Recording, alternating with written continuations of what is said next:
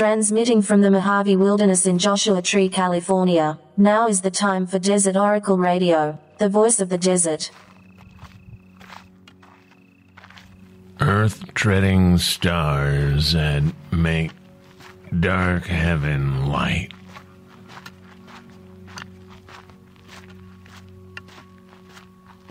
Dark-working sorcerers that change the mind. In this detested, dark, blood-drinking pit. Yet dark night strangles the traveling lamp.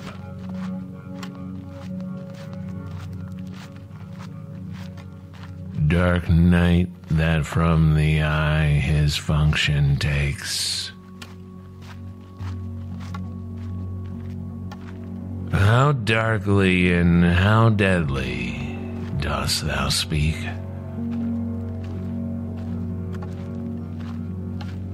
Dark needs no candles now, for dark is light. Dark, cloudy death overshades his beams of life. I'll keep him dark and safely locked. The root of hemlock digged in the dark. All the foul terrors in dark-seated hell. By darkening my clear sun, my lord, farewell.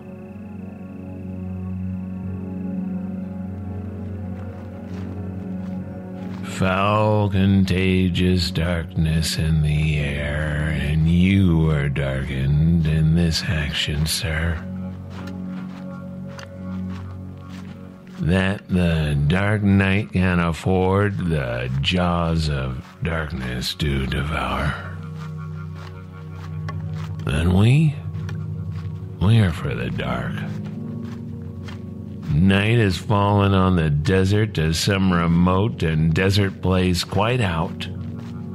This shadowy desert, unfrequented woods, the least of these unspeakable deserts. The ill counsel of a desert place that would be howled out in the desert air.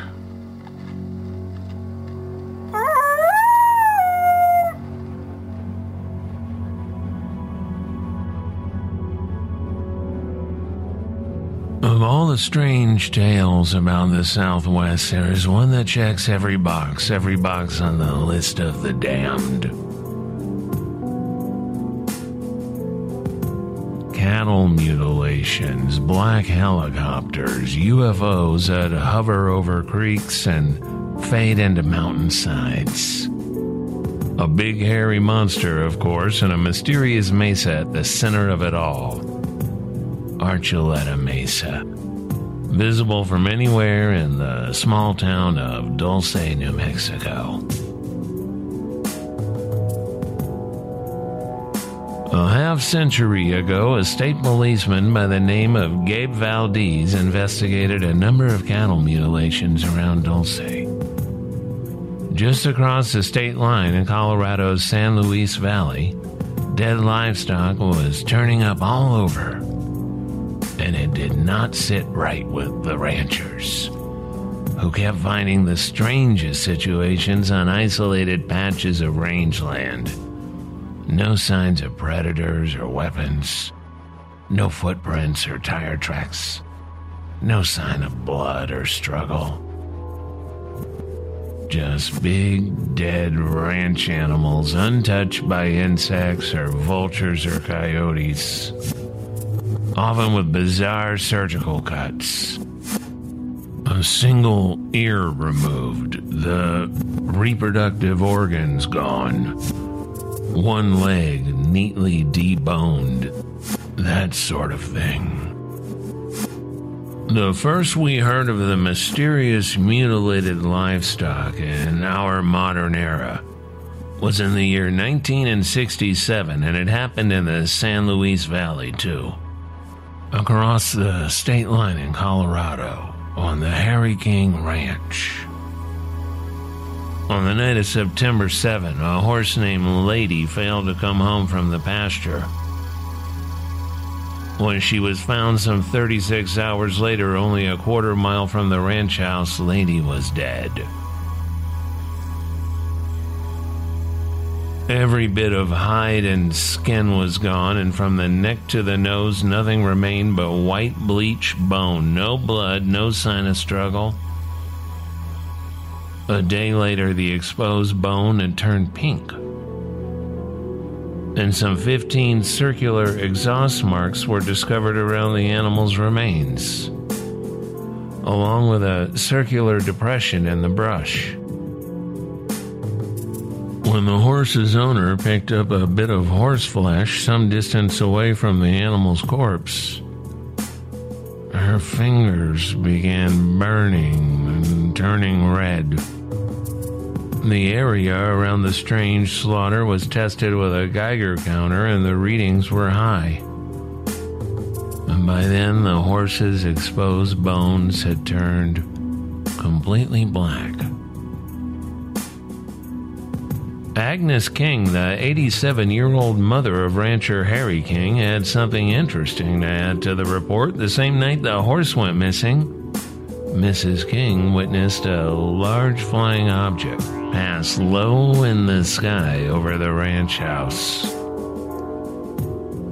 It was an early notice in the newspapers that something was a little bit odd about the San Luis Valley, which covers all or part of 6 counties in southern Colorado and northern New Mexico. A high desert land of scenic wonders at an average elevation of 7,600 feet. Within this valley is the magnificent Great Sand Dunes National Park, the tallest sand dunes on the North American continent. Then and now, it is a remote valley surrounded by alpine mountaintops and known for bizarre sights in the night sky. And at the University of Colorado, scientists were already studying the many reports of flying saucers and mystery lights over this land where the Rio Grande begins its journey. At this time, now forgotten by most who get excited about the UFO phenomenon, the university was putting together a massive study on UFOs for the Air Force. So the researchers added the mystery horse death, with its close-up flying saucer sighting by Agnes King, to their work. But the sheriff's department refused to even send anyone out to investigate, and the newspapers botched the story so badly that the horse named Lady became a horse named Snippy. So it was that Snippy the horse became the first mutilated farm animal national sensation. Most of the victims were cattle. About 90% of all mutilated livestock are cattle. Stock cattle. It makes you think about the business news because that's where the words come from. Cattle is Old English, from the same Latin that gives us capital, as in Das Kapital.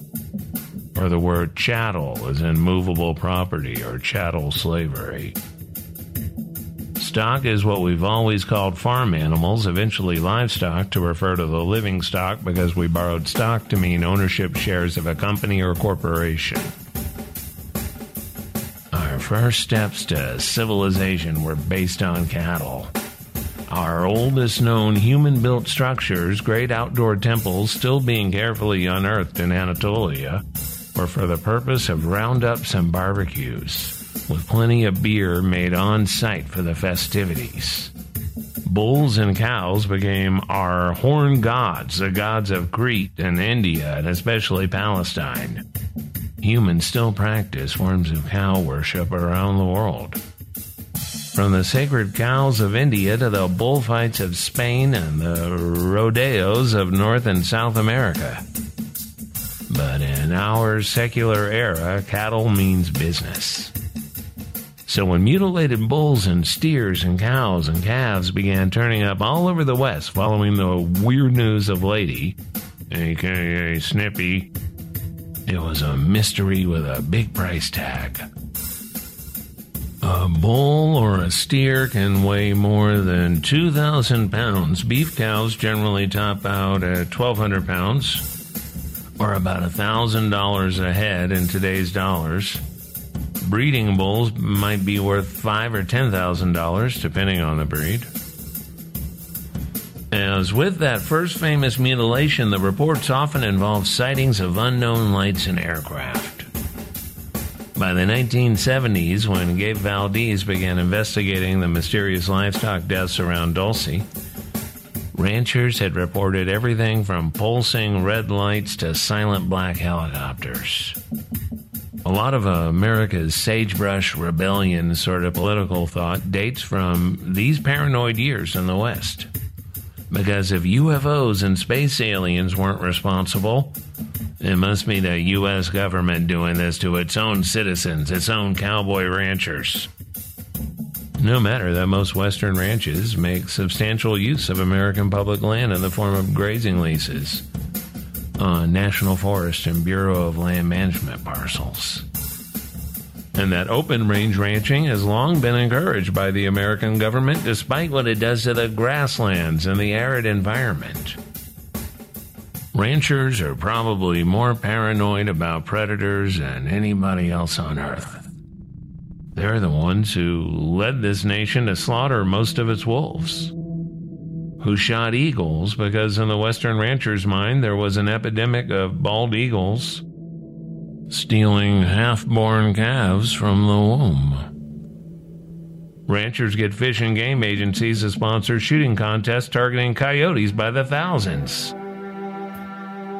Shooting contests that continue in the 21st century right now. What I mean is a Western cattle rancher, by default, will always blame a wolf or a coyote or a mountain lion or an aggressive owl or whatever native species for getting their livestock. The federal government even provides special insurance payments for livestock losses due to reintroduced predators. So the easy claim, rarely questioned, is that predators got your stock. To bring in reports of radiation and flying saucers and bones cleansed of horseflesh overnight, you might as well just quit paying your livestock hazard insurance and paint the word nutcase on your truck. So it was odd indeed that so many ranchers and cowboys were ready to blame something very different for their strangely slaughtered animals. Did livestock insurance cover satanic cultists? Or little green men in big black helicopters? Many ranchers were embarrassed to talk about it. But as the losses mounted, they demanded the government do something about it, even as some ranchers suspected it was the government itself that was responsible. From Santa Fe to Alberta, the whole of the Rocky Mountains was a crime scene. By the end of the decade, mystery mutilations had been reported in every state west of the Mississippi. From this fast-growing folklore, UFOs were taking and killing farm animals for evil reasons. Emerged another Air Force study, this one quite different than the Air Force-funded University of Colorado report. At New Mexico's Kirtland Air Force Base, a young special agent by the name of Richard Doty was beginning a career of dirty tricks for the Air Force Office of Special Investigations. Richard Doty's job was to use this UFO cattle paranoia to push a wild narrative that would by the 1990s become the alien UFO government conspiracy believed by billions of people around the world. In America alone, more people believe in space aliens, 65%, than the 64% who still believe in a biblical God. Not the bull god, but the post-bull god, biblical God. who also had bull horns, and the oldest known image found on pottery in a temple compound on the Sinai Desert. He also had a goddess wife. The inscription says Yahweh and his Asherah. Behind the holy couple, a musician plays a lyre. Alongside them, a cow nurses a calf. Well, the Air Force had a number of black-budget, top-secret aircraft in development at the time, including some type of unmanned craft they were playing with at Kirtland AFB, in view of the home of a UFO and cattle mutilation researcher named Paul Bennewitz. Bennewitz had come to the base with claims that aliens were communicating with him and that he was watching their vehicles flying around Coyote Canyon just off base. Rick Doty had already begun feeding UFO mythology to Linda Moulton Howe, a former television news reporter who had done a documentary on the Colorado cattle mutilations.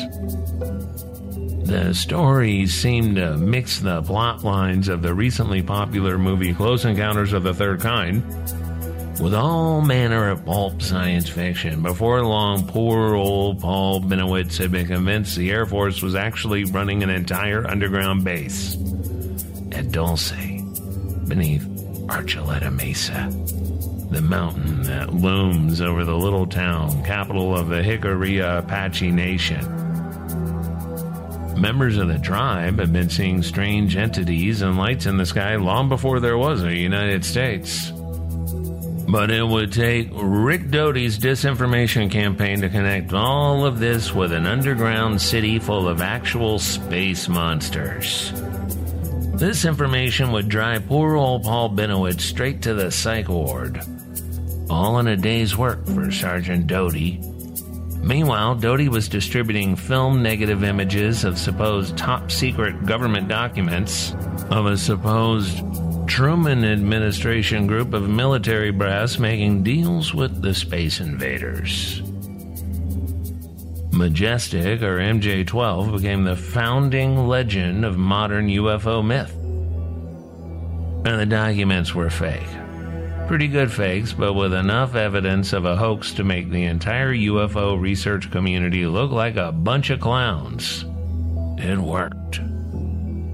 Doty, it turns out, had been involved with feeding stories of Roswell to a UFO writer named Bill Moore, whose 1980 book, The Roswell Incident, would create an entire conspiracy narrative around the 1947 crash of a dish-shaped atmospheric A-bomb sniffer attached to a weather balloon.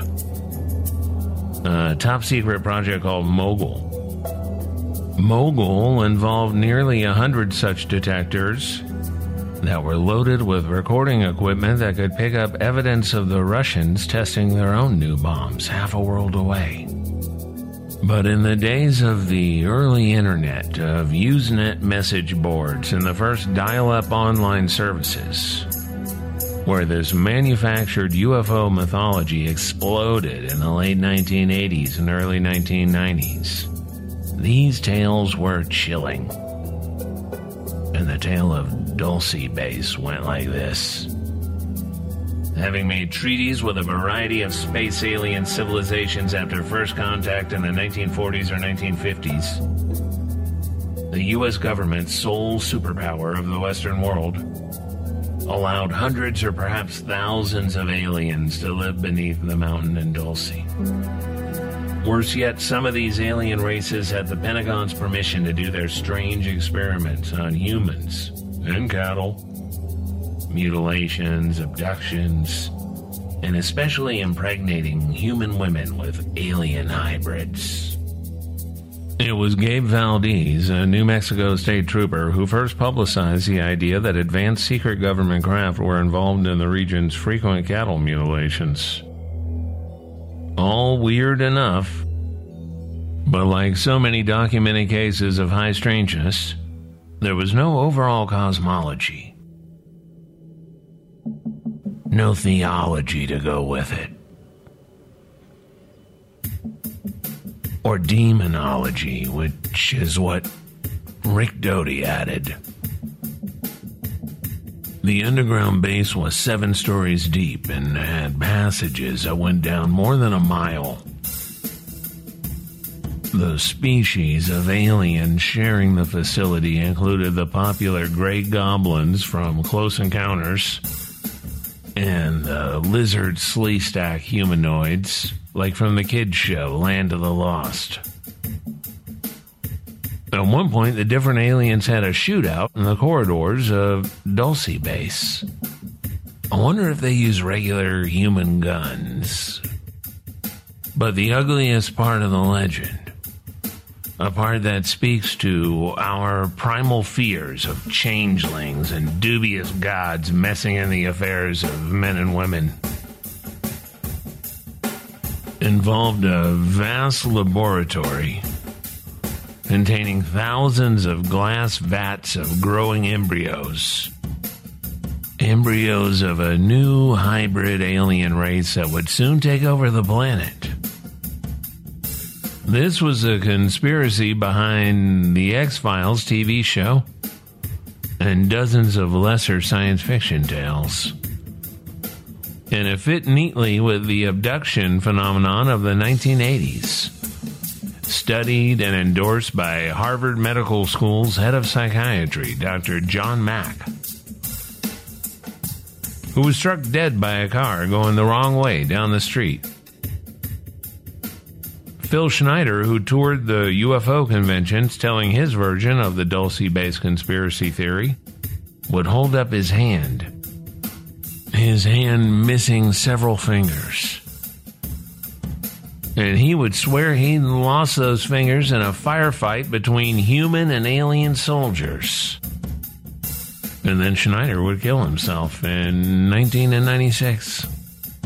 Dulce, New Mexico remains Dulce, New Mexico. The last time I was there, a half dozen years ago, it was still a small town of about 3,000 souls. Still on the Jicarilla Apache Reservation. Other than some UFO t-shirts in the Sleepy Casino's gift shop, there was little evidence of a story that dominated UFO discourse for decades. If you go, and you should, as it's a beautiful and haunted landscape, much of it wild, go with the knowledge that while the Dulce Base conspiracy was invented by members of your military to cover up their own aerospace projects during the last years of the Cold War with the Soviet Union, people had and still have real experiences with odd crafts in the sky, and people still keep finding bizarrely mutilated livestock. Like all waves of strange phenomena, the mutilations move from region to region, most recently Eastern Oregon and Western Australia.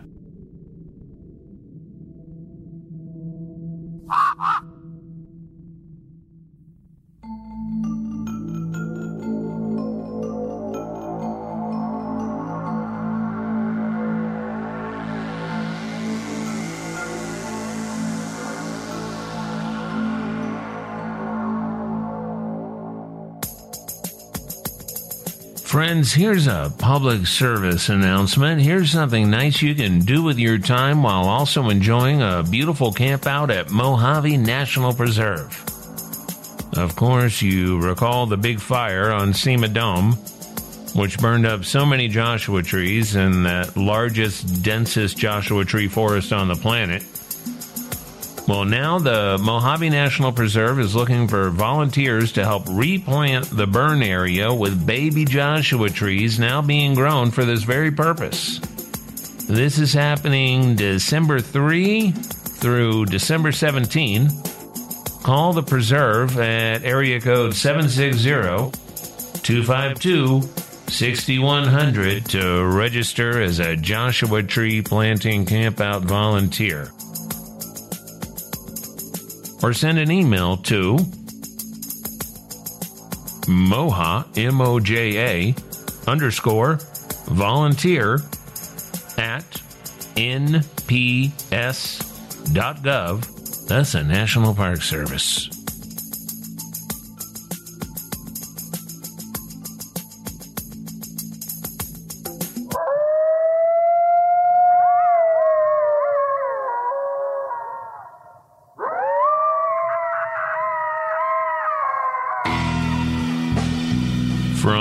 Amboy to Zzyzx and across the Great Mojave Wilderness, this is Desert Oracle Radio broadcasting from Joshua Tree. I hope you're enjoying the autumn weather. If you've got some autumn where you are, can never be too sure when it will arrive in the various parts of the American Southwest. Sometimes you're sweating under your Yucca Man costume on Halloween night.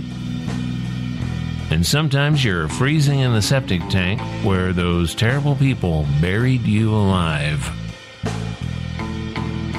Last time you'll go to the desert with those people. Desert Oracle Radio will be on tour starting on Friday, November 26th in San Diego, Saturday the 27th in Tucson, Thursday, December 2 in Austin, Saturday the 4th in Dallas, Sunday the 5th in San Antonio, Pearl Harbor Day in Galveston, Wednesday, December 8 in New Orleans, Saturday, December 11 in Memphis, Sunday the 12th in Norman, Oklahoma, Tuesday the 14th in Santa Fe, Wednesday the 15th in Phoenix, Friday, December 17 in Los Angeles. Tickets go on sale Thursday, October 21. It'll be on our social media deals and on our website, desertoracle.com. And next Saturday, October 23, I'll be at the Las Vegas Book Festival performing like a circus android monkey. Lots of interesting things happening there at the return of the in-person Las Vegas Book Festival. At the historic 5th Street School downtown, we'll have the Desert Oracle hardback book on sale, and I'll be signing what you bring. Join us at patreon.com, Desert Oracle, and maybe one day we'll get a robot for the radio studio out here, dress it up like a baby coyote or a adult tarantula. Thanks to Red, Blue, Black, Silver for new soundscapes tonight. Thank you for listening. And don't forget to floss after you eat all the mini candy bars intended for the kids who don't even come around anymore because the population is rapidly dropping and soon kids will be as rare as a good job with benefits. And we will all be praying for a robot to dress our many wounds. Watch out out there. Good night from the voice of the desert.